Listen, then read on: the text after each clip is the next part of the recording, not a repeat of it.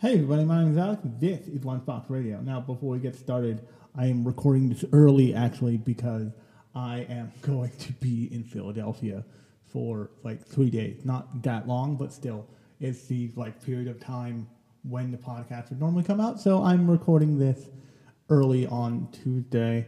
But I just wanted to remind you to go listen to the most recent episode all about Freyrin, which is a phenomenal show. If you're not watching Freyrin, you're missing like a transformative thing, is what I will say. But definitely go check out the episode if you want to know more about it. I probably get a little spoilery because I'm me and I tend to get a little spoilery without thinking about it, but definitely go check it out. It's worth a listen. And on that note, let's jump into what we're talking about, which is the big elephant in the room, and that is the new live-action, Netflix-produced, say it with me now, kids, Avatar: The Last Airbender.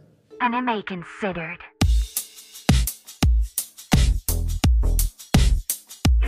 Lunchbox Radio.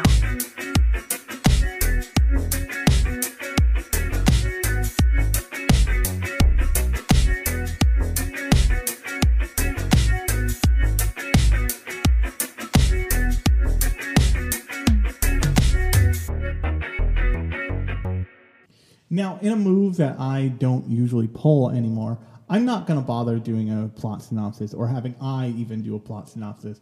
I will bring up plot points as I go, and if you haven't seen Avatar: The Last Airbender, first off, what the fuck are you doing? Go watch it. In my opinion, go watch it and Korra, although people do not like Korra. I deeply enjoy Korra. I think Korra is a crystallization of what they built in Avatar, and it's an understanding of what it is to be the Avatar in a way that they couldn't have done in the age range that they were A, targeting, but B, had the character be in the first show. I like both shows. Both shows are very good. Lots of people don't like Korra for tons of different reasons. But just go watch Avatar stuff. Go watch all the animated and drawn Avatar stuff. Read the comics. They're fucking phenomenal. Whole thing. But the reason why I'm not going to do a plot synopsis is because if you're listening to this, you are probably fairly familiar with the plot of Avatar. You've seen it probably at least once. I would hazard to guess. And you know all the little intricacies and all the little moments of it. So I don't really think we need to prime the pump in that way. What I am going to do is I'm going to bring you back to my episode all about Yu Yu Hakusho, the live-action Yu Yu Hakusho, because there's something here in the live-action Yu Yu Hakusho and now the live-action Avatar, and even something like live-action Death Note way long ago. There's some core thing, and this is also true of the live action, which people love, and I don't fucking know why. The live action Knights of the Zodiac that was produced by, I think, Katakawa for American audiences, and it's bananas. I have a picture on my phone of the armor from that movie because I saw it when I was in Japan in the I think the Banis Pro store in Akihabara, but that's neither here nor there. The reason why I'm bringing up all the live actions that I've talked about is because I think that the biggest problem with the live action adaptation thing is that it always does a bad job of capturing lightning in a bottle. In the case of Yu Yu Hakusho, that lightning is even weirder because much like the English dub of Cowboy Bebop, and Cowboy Bebop is another one, oh my god, that I've also talked about on the show. You can find all of those episodes in the feed, by the way. and it's true of the Cowboy Bebop one too. The loved version of Cowboy Bebop, the most loved one, is the American dub. It's the English dub. Everything else is like, even if you ask most fans, they'll just say, no, the English dub is where it's at.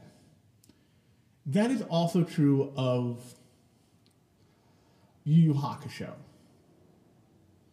And here's where I'm going to bring up a weird non sequitur here.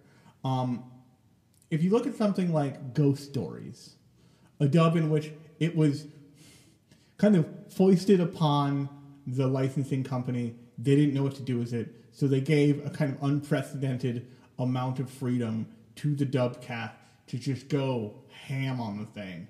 And it produced one of the weirdest dubs ever known to man. If you don't know about the Ghost Stories English dub, look it up on YouTube. It's a wonder it exists. It's a gift and a curse, is what I will say. But that kind of range is possible without going full non sequitur insult and upset as many people as humanly possible.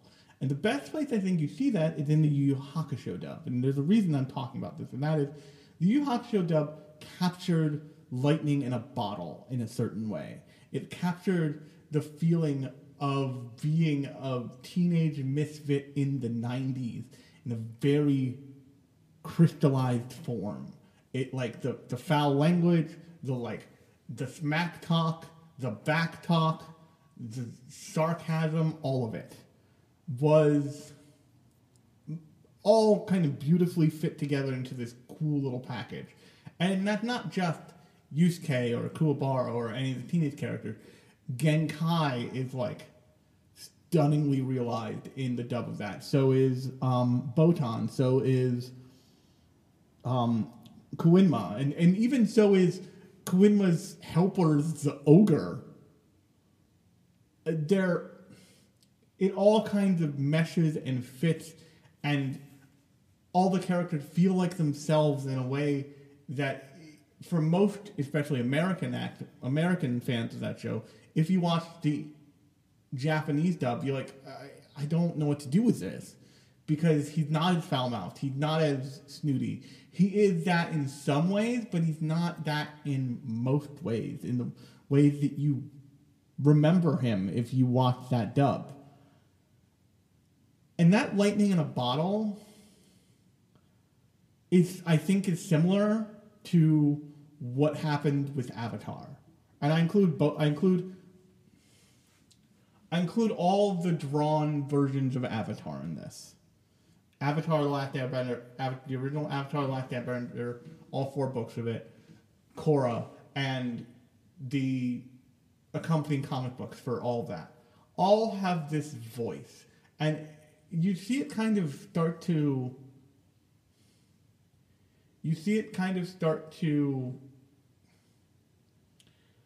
what's the best word for it? You see it kind of start to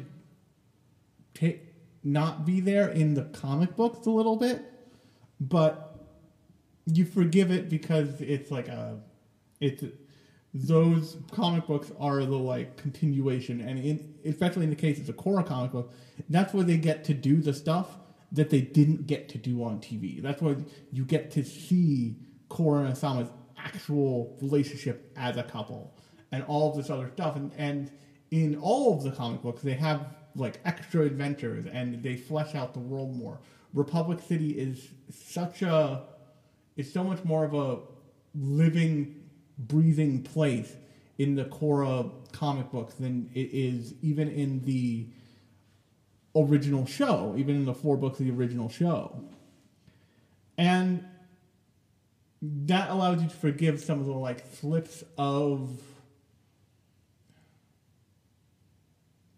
voice that occur in those comic books. The problem with the decoupling of that, the attempt at the decoupling of that voice from the medium, is that a lot of what makes that stuff work is the exaggerated factor of the medium of animation. And a lot of what make Avatar: The Last Airbender such a fun piece of animation in Aang's, in the original series or in Legend of Korra is that it is essentially an animation test gone kooky. A lot of the things that they're doing in animation are really primal for Avatar: The Last Airbender, are really primal concepts of animation, just magnified to the nth degree in the form of the element spending. A great example of this is the fight between Azula, by the way, spoiler alerts for all of Avatar, all of it, the fight between Azula and Zuko during Sozin's comment, during the last arc, during the finale episodes of the show. It's so horrifying and beautiful, and a demonstration of an animation of the animation of fire that is phenomenal. It's incredible to watch, just as an animator, just to see the animators who did this animated fire for whole minutes, and it's horrifying, and it feels like fire should feel. It feels like people whose fists are flamethrowers pointing them at each other and pulling the fucking trigger. And you couple that with the way that they treated all of these children at some point like they were adults, in a way that it's very difficult to do with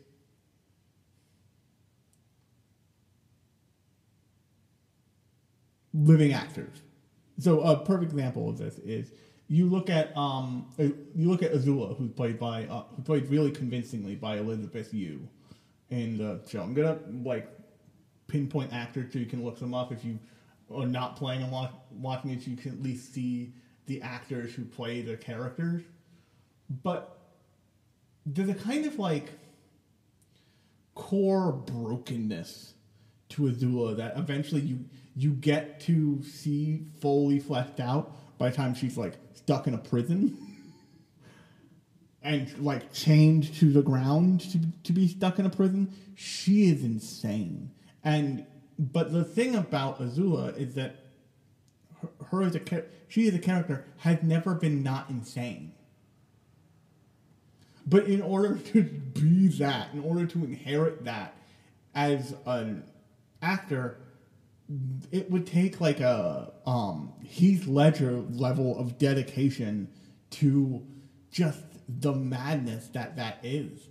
And so I watched Danny Mato's video on the first episode, and he said something he started to say something and then he didn't say it, and he said, "You know what? I'm going to hold off because I have criticisms, but I'm hoping they'll resolve themselves." And then when they didn't, he's like, "Remember when I said I had criticism? They did not resolve themselves." And he said something really interesting, and I like watching him for live action adaptation stuff like this because he is a actual film major and director, so he speaks meaningfully about the process and what is clearly falling apart, and he can identify it clearly. What he said was really smart. He said that the writing is there. The writing of all the characters is totally there. But the acting isn't, and it doesn't feel like they're in an environment where they're being guided in the right direction. Probably the person who is guided to be the most like his character is Ian Ousley, who does a really good job as Sokka, even with the kind of chopped up story that they present across 8 episodes. Because what they're... So this is the other thing, is that, like...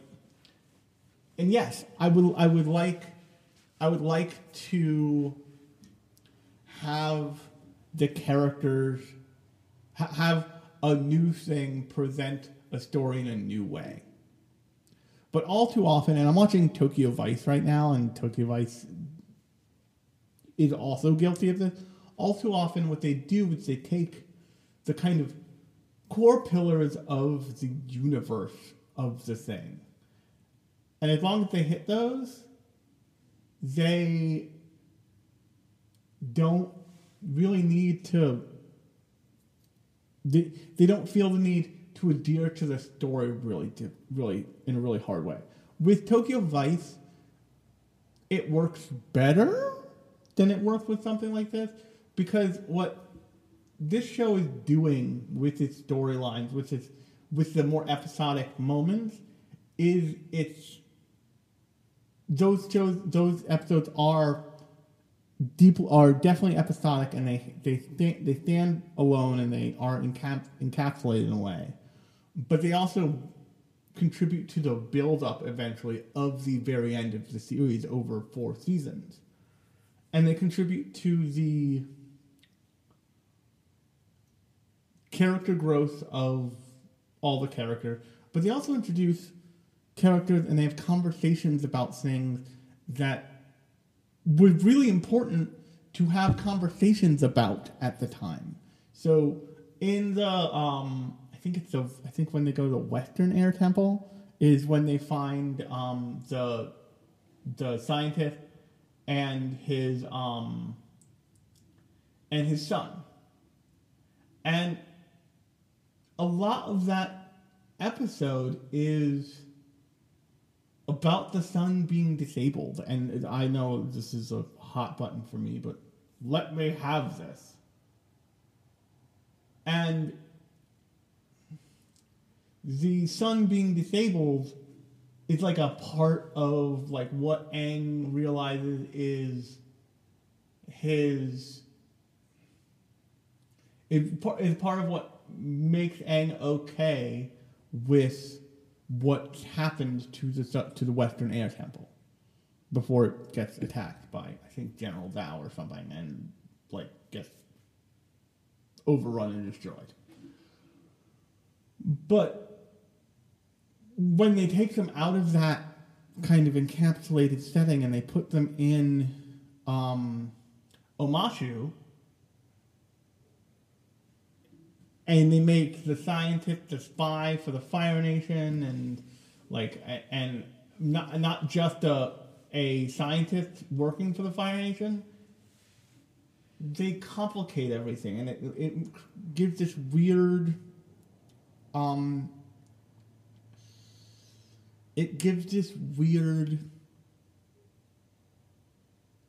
different feeling to everything, because you lose by not focusing in on the same stuff the show focused in on. You don't have to present it in the same way. You don't have to tell the story necessarily in the same way. But by not focusing in on that stuff, you start to lose, once again, some of the lightning in that bottle. And you see this with the treatment of Aang. And I think Gordon Cormier, the actor who played Aang this time, did a really good job with what he was given. But once again, what he was given was something so self-serious and so immediately self-serious that there's barely any levity there. And the levity that does end up there feels weird. And they did things like they largely removed the kind of arc of about sexism with Sokka. They removed the penguin seal sledding scene. And they did those things for lots of political reasons. The majority of them are stupid. And I'm not saying because I think that, like, sexism should always be shown on TV or something, but when you're messing with those kinds of outdated and outmoded concepts, there's a way to know. It's pretty clear when you see it, and it's not something the show is aware of, and it's something that the show is indulging in. So if you look at the sexism in Mad Men, for example, the show is presenting that it's not good. The show is Mad Men presents the sexism of the time as deeply flawed and fucked up, just like all the characters in that show. And it uses that to demonstrate the way Peggy rises through the advertising world, and the way she fights against the perceived sexism, but when she realizes that that's not all that's there, that like she's also being just like a asshole, irregardless of her gender, she adjusts for it. You know, when there's a scene that lots of people circulate around the internet of John Hamm's character Don Draper just screaming at her about counting your ideas and like basically explaining what a job is to her. Not because she's a woman, but because she's new at this. Because she's, at the bottom of the ladder. And this is how it works. And if you want this, then this is how it works. And it might not work. Get it together. And so by the end of that show, you see where she is in still a very sexist, fucked up nightmare world, but she's carved her way through it. In Avatar: The Last Airbender, the kind of sexism that was removed is like, it's almost like a joke. It's meant to be grating because it's meant to feel wrong. It's meant to be wrong. And this is something I wish that lots of shows would just give it up on. And that is that you need to make things feel mature and nuanced and quiet and, delicate. You don't. You just don't need to do that. The same, and many times it's better if you don't do that. The reason why, the arc of Sokka realizing that he's a sexist prick and coming and escaping that works is because it's so in your face. Because he's like, women don't fight.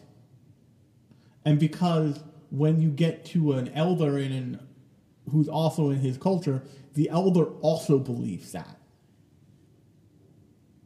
And even more so than Sokka. And they do have that moment in the live-action show, to be clear. But to include that, probably because they couldn't work around it with Master Pakku, but not include Sokka's arc about it, it feels weird. And they have to struggle to do things like Suki's storyline. They have to mess with stuff constantly. They mess with Yue. Yue's story was touching enough without the Spirit Fox girl angle. That's just weird. That does not need to be there. It's a connection that is created for no purpose, other than to have a weird callback that ultimately doesn't give you anything, because you still get the Yue sacrificing herself to bring back the moon spirit thing. That happened regardless of whether or not she was a spirit fox when they got trapped in the spirit world. And the whole thing, And this is the weird part. For the most part, I think that everybody got their characters pretty right. There were a few oddities, a few missteps. Daniel Day Kim does an incredible job as Fire Lord Ozai.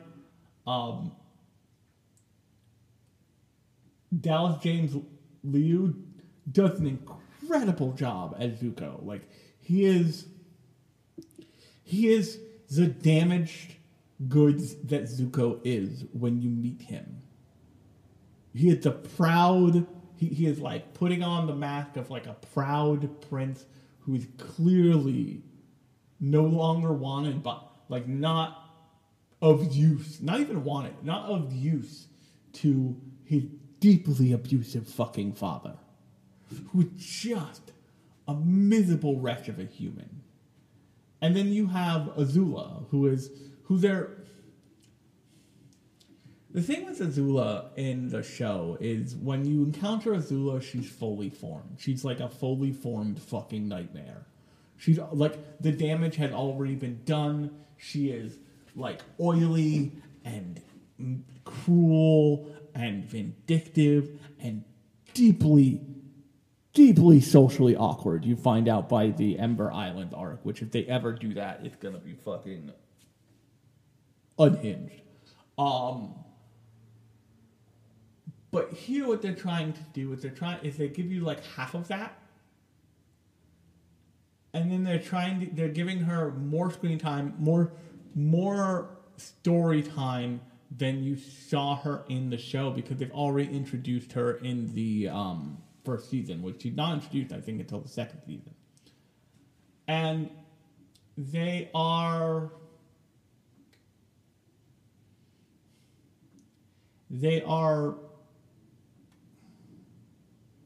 trying to build her up to be the kind of fucked up by the end of the first season, that character that you see. But the thing about Azula and the thing about Azula's presence is it's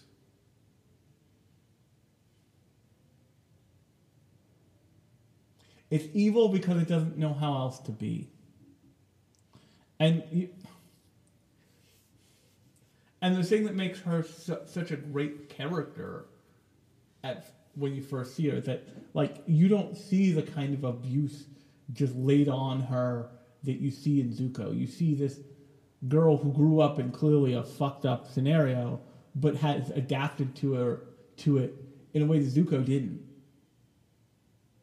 And so you realize that the point at which you like get a moment of a pang in the heart for Azula is when you see her, the fact that she had no social grace. She's only built to function as a conqueror, as a warrior. She had no social norms in her head to work from. That's what you see in the Ember Island episode. But when you see her in the comic books, what you see is you see a woman who was a young woman who was a young girl who was abandoned by her mother. And you see what that did to her. And so I wonder if this gets a second season. I really do. I don't. It had not gotten very good reviews because it is just not very good. It's not M. Night Shyamalan. It's not. We don't have an Ong problem on our hands, but it's not. It's not what it needed to be.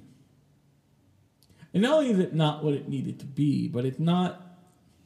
It doesn't really have a shadow of what was there. It's going through the motions. It's hitting the right points, but it's not. It's not.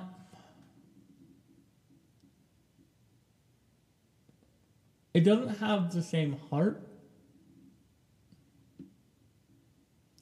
or intentions that the original had. And and once again, the comics lack a little bit of both of those things, but what it makes up for it with is continuing adventures of these characters. It's continuing the story, and it is. And you see this in Korra. You see this in Korra afterwards, because Korra was made after the comic book, after the Avatar: Last Airbender comic book came out, and they account for them in storylines in that show. Is they use the comic books on both series to build on the relationships that were created during each of the shows.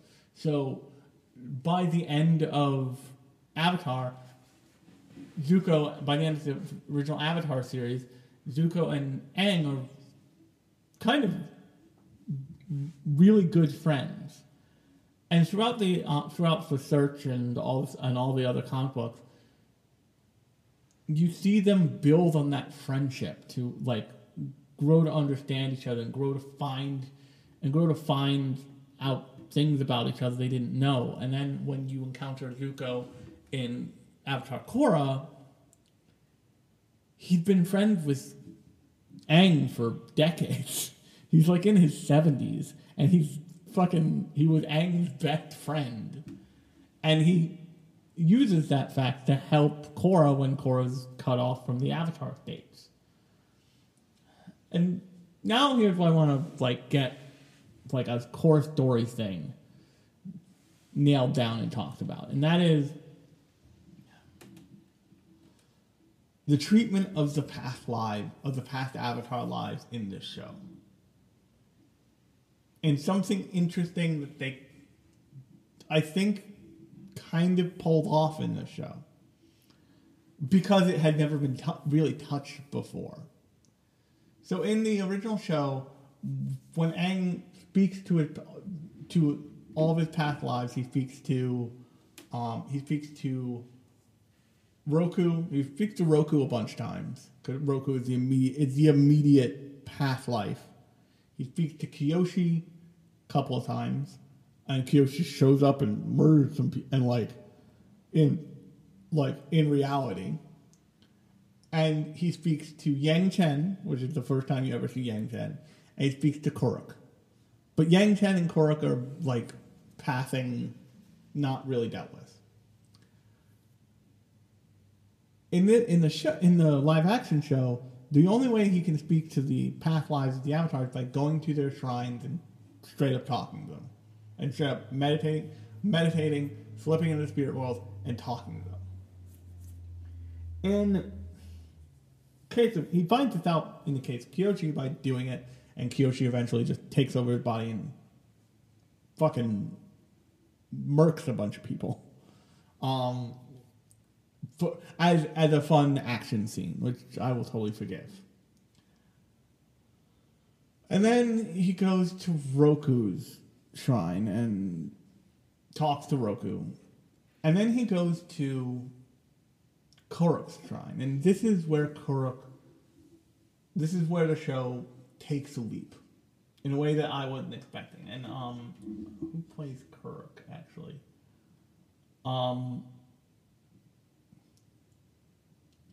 Well, in any case,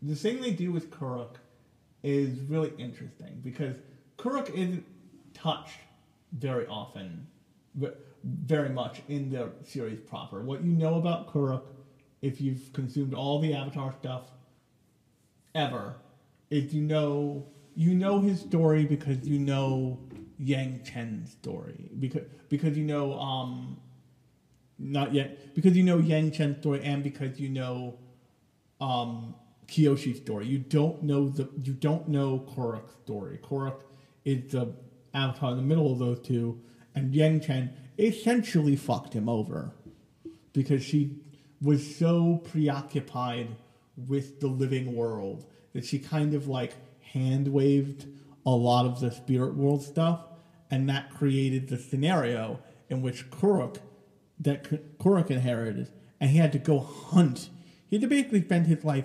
hunting down evil spirits so they didn't fuck up so they didn't disturb the balance of the of the entire world.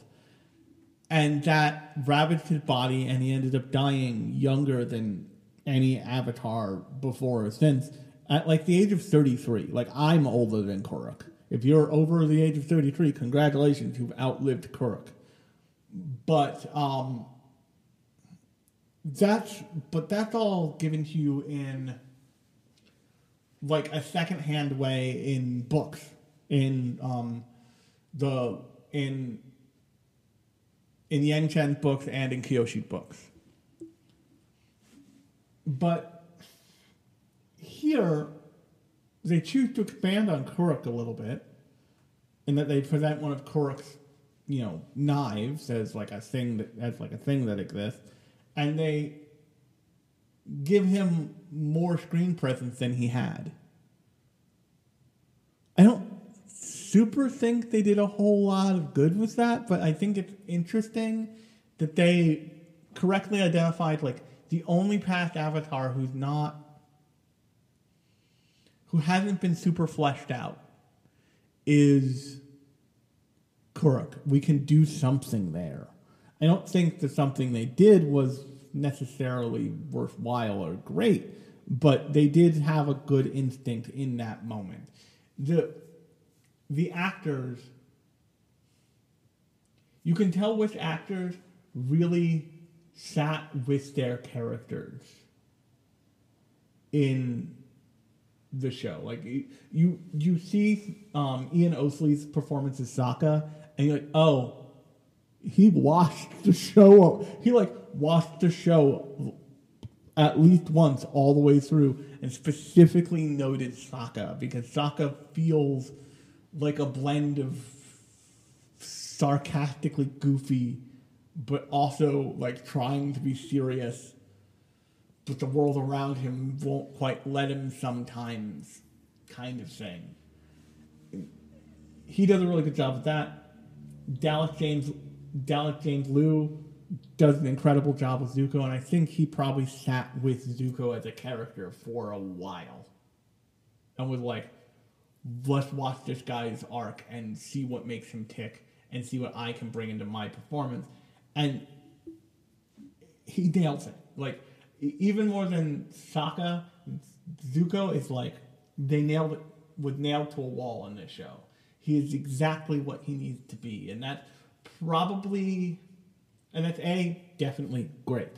But B, it also makes the other characters feel... It makes the other characters feel weird because they're not quite nailed.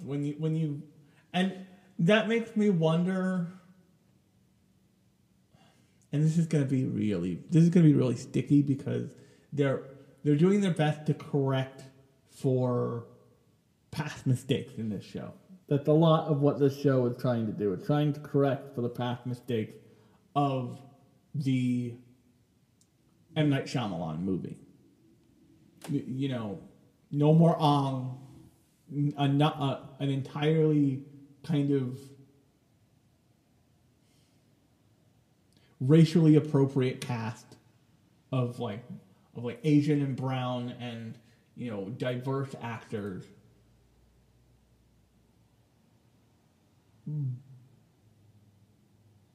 but also they are much more self-serious, and I think that these IPs are gold mines if done correctly. They just are. Look at the original 3 X-Men movies. They were incredible. They made so much money. They were part of the start of the superhero boom of cinema.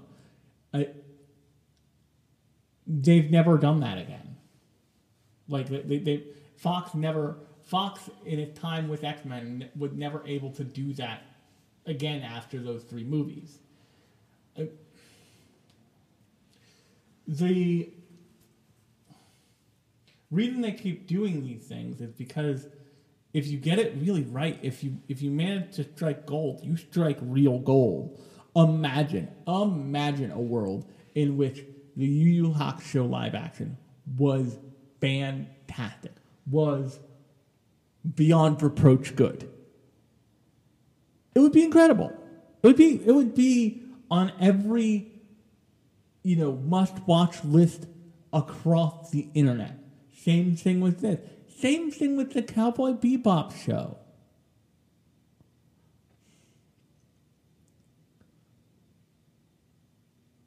And now I want to talk about Deadpool for just a hot second here.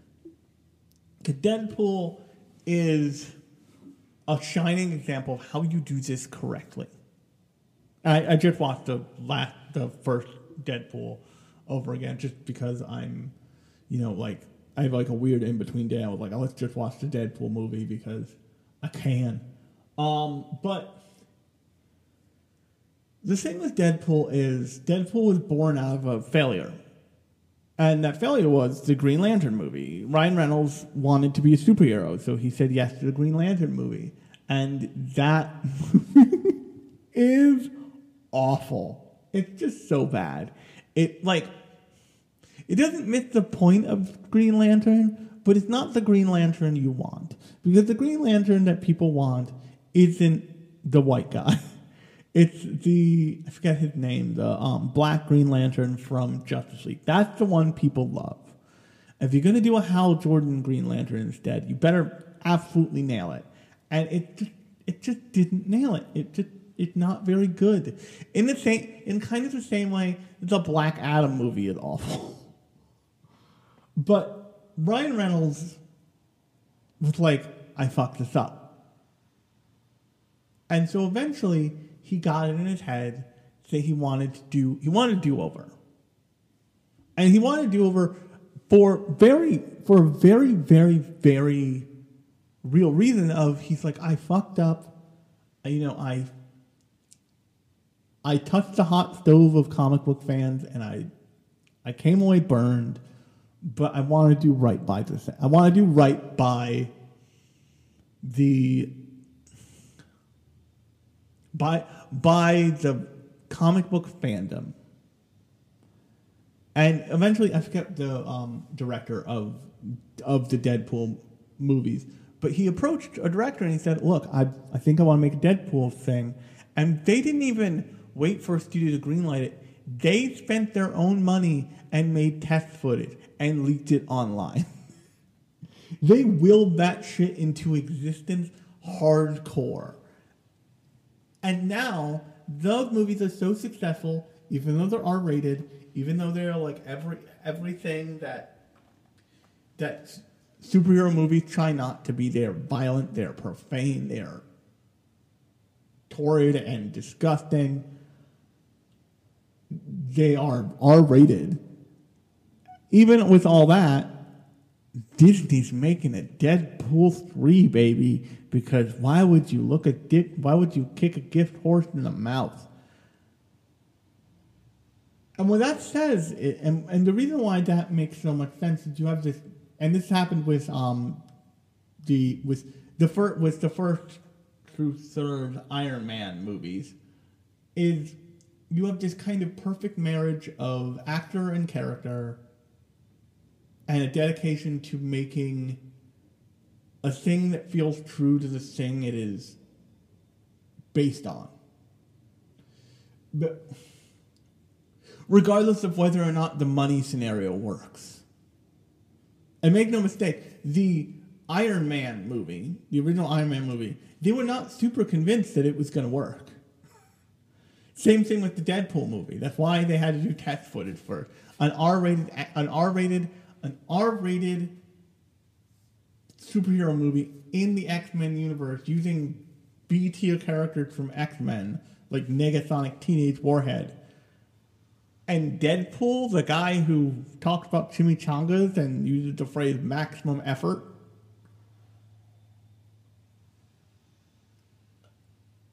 Now they're saying, now that film and now the Iron Man movie, which took a huge chance on Robert Downey Jr., are created institutions.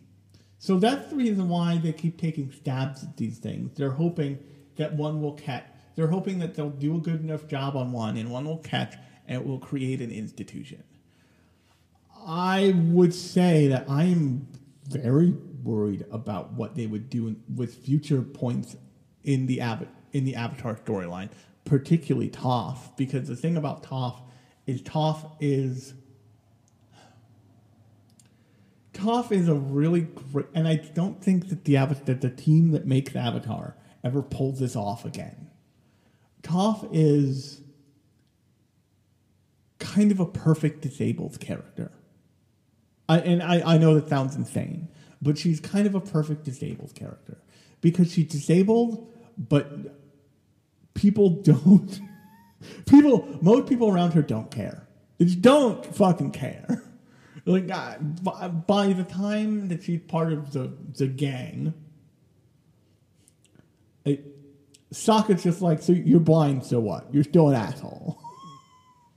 Everybody's kind of like, you're blind, so what? You're still an asshole. Like, you're lucky you're such a good earthbender. And, like, nobody ever pulls punches against her when she's fighting. She has problems that equate to her, like, she doesn't like standing on sand because she can't use seismic sense to see. And it makes her feel, like, alone and, like, in a dark world, which she does not enjoy. But generally speaking, she kind of fucking okay. She functions in the world without a sense. And it's not... She's not at a disadvantage. In fact, her difference gives her the ability to look at things in a way that allows her to create metal bending, ultimately. With the fact that they just waved away the first kind of like salvo of disabled characters in this show, they just kind of wave them away. It doesn't super matter. They don't give me much hope for that in the future. They don't give me much hope for the fleshed out characterization of Ty Lee or the fleshed out characterization of Mai.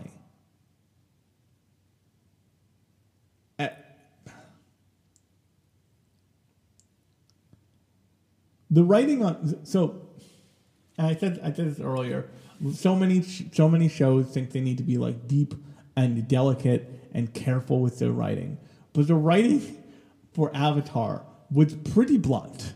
It was pretty in your face because it was targeted at children. It just was. So they didn't take the time to like couch things and like make things multifaceted. They said, no, Sokka's a sexist pig.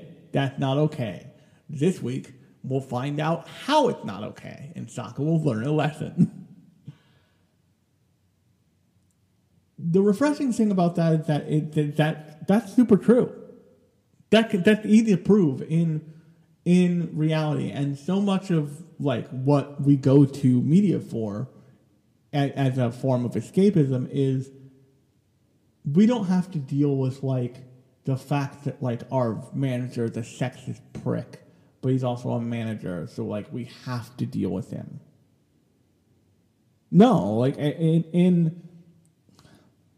so I haven't finished it yet, but I so love the concept. Zom 100, as much of a train wreck of a production as it was really beautiful in this way, in that it used the zombie outbreak to just kind of like remove its characters from the fucked up from our fucked up reality. It said, how do you get out of this? Oh, the world has to end. The world has to end before you get out of your shitty job. The world has to end before you separate yourself from a life as a luxury realtor where you get your kicks from being in a S&M hotel, but you're a little dead inside. Like, and that's all. Those are the two main male characters, and it's the world has to end before you let go a little bit, in the form of the main female love interest, and it in its bluntness, in many